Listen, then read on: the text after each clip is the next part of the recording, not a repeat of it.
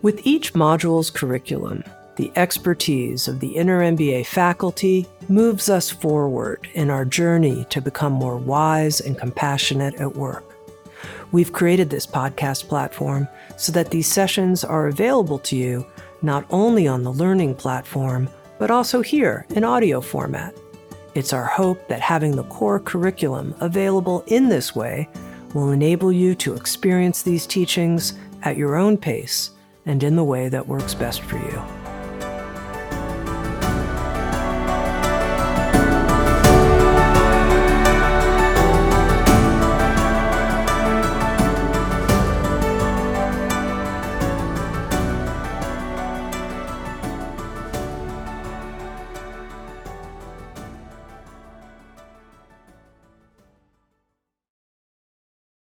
Welcome, my friends, to this lesson in the Inner MBA program.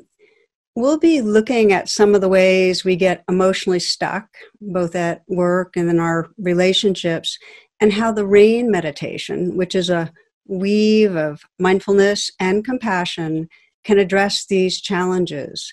And so this session's intended to extend the brief intro that you got to RAIN in the Mindfulness Daily sequence. Now, most people I know really have that deep wish to bring their best into the world, to be kind, creative, clear, authentic, present, to contribute, to serve well. And unfortunately, many of us also chronically monitor and judge how we're doing. So it's captured by this little essay that if you can sit quietly after difficult news, if you can, during financial downturns, remain completely calm, if you can see your neighbors travel to fantastic places without a twinge of jealousy, if you can happily eat whatever's put on your plate and fall asleep after a day of running around without a drink or a pill, if you can find contentment just where you are probably a dog. So some of you might have found resonance, because I'd say for myself over the decades with my students, my clients, and personally, perhaps the most pervasive suffering is really the undercurrent of falling short, that sense of personal failure, of being flawed in some way. And I call this insecurity about ourselves the trance of unworthiness. And it's a trance because many of you might be aware of how much you self-judge, but we often don't notice how much our fear of falling short is actually interfering with intimacy with others. It's getting in the way of real creativity. It's blocking our full intelligence. And we don't often see how that undercurrent of something's off with me or wrong with me actually prevents us from enjoying the moment. So a story that I think provides a helpful metaphor on this is that back in Thailand, 1950s, there had for many, many years been this huge plain-looking statue of the Buddha. It was plaster clay. It had survived actually through centuries. But in the 1950s, there was a long dry season, and cracks started being exposed. So the abbot of the monastery beamed a flashlight into the cracks, and what gleamed back at him was gold. And they undid the coverings of the statue and discovered it was the largest solid gold statue in all of Southeast Asia. And the monks believed that it was covered over to protect it through difficult times, through invading armies, much in the way that we cover over our innate purity, our awareness, our sensitivity, our heart, to protect us from difficult times, from challenging environments in our family or our culture. So the suffering is, it's natural to have coverings, but the suffering is we forget the gold. We forget that innate goodness in us, and we get identified with our personality and our defenses. And when our coverings are charged by fear, by self-judgment, by blame, they become really confining. They distance us from ourselves and each other.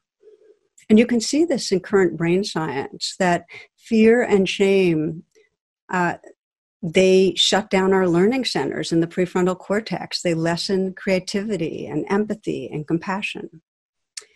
So when we go into this trance, it's like being in a dream. We're cut off from a fuller reality.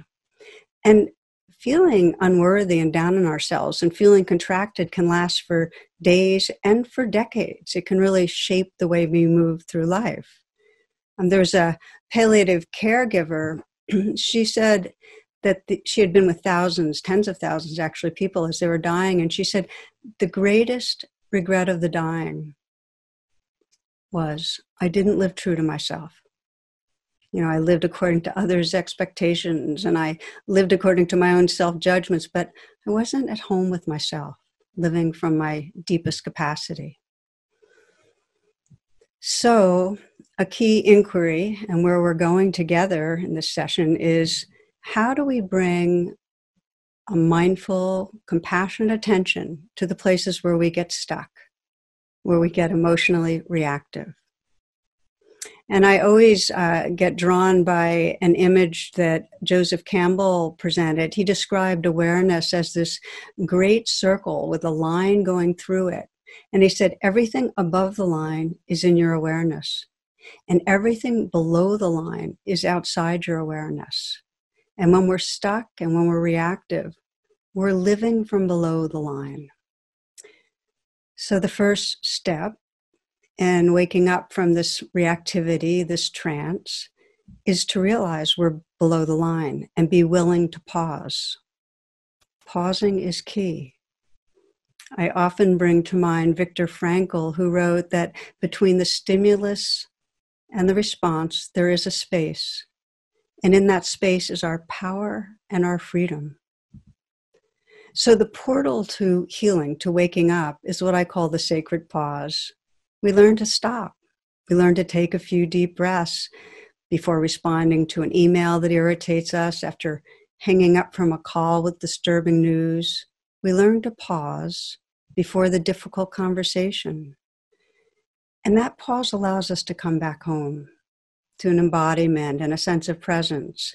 And as we'll find out, that if we can pause and then walk through the steps of rain, we come back home in a way that allows us to respond from our full intelligence, creativity, and heart. You might try pausing right now. Just simply stop, come more into presence, perhaps take a few full breaths. And just let your attention deepen right here.